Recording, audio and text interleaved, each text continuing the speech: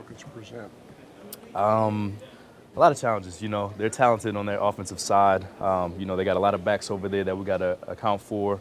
They have some good receivers, so they're good everywhere. You guys have a chance to put some distance between you and the rest of the division this week. How important is that? Extremely important. We want to be the number one in our division, so we got to go out here and take care of business.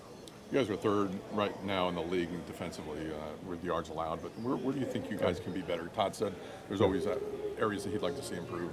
But definitely third down. And last week we kind of seen we weren't really too good on third down, so we got to be better that way and get off the field, especially those third and long area.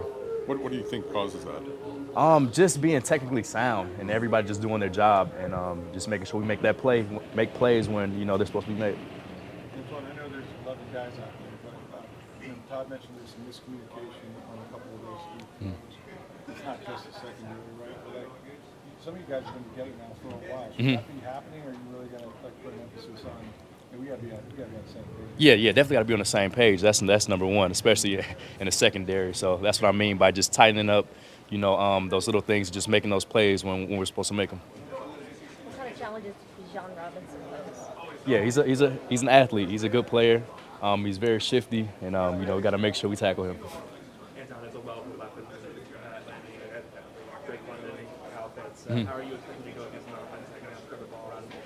Yeah, that's what I was saying before. They're good all around, so you just got to make sure you know where their guys are and just play. You seen a big difference with Ritter this year? Yeah, I think he's definitely improved. I played him last year, and he was a good player then, and I feel like he's just gotten smarter. I don't know how much of a chance you have to watch other safeties in the league, but Jesse Bates is a guy that he's pretty well known in the league, and he's certainly developed a reputation as a ball hawk. Yeah. What do you like about his game? Yeah, he's a ball hawk, like you just said.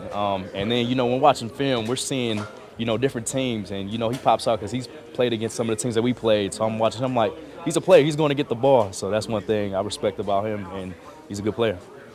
You guys missed some turnovers last week. Were there opportunities that you saw that, looking back at the film, that we could have had these? Yeah, definitely opportunities, and we just got to make sure we capitalize on them and make those plays. Turnovers ultimately, lead and win. So we got to get those. That's big for us. Creating takeaways, giving that offense more opportunities with the ball. So it's one thing that we emphasize every week. And that's something you had been doing well pretty much all season long up to that game. Yeah, just got to continue doing it. Yep.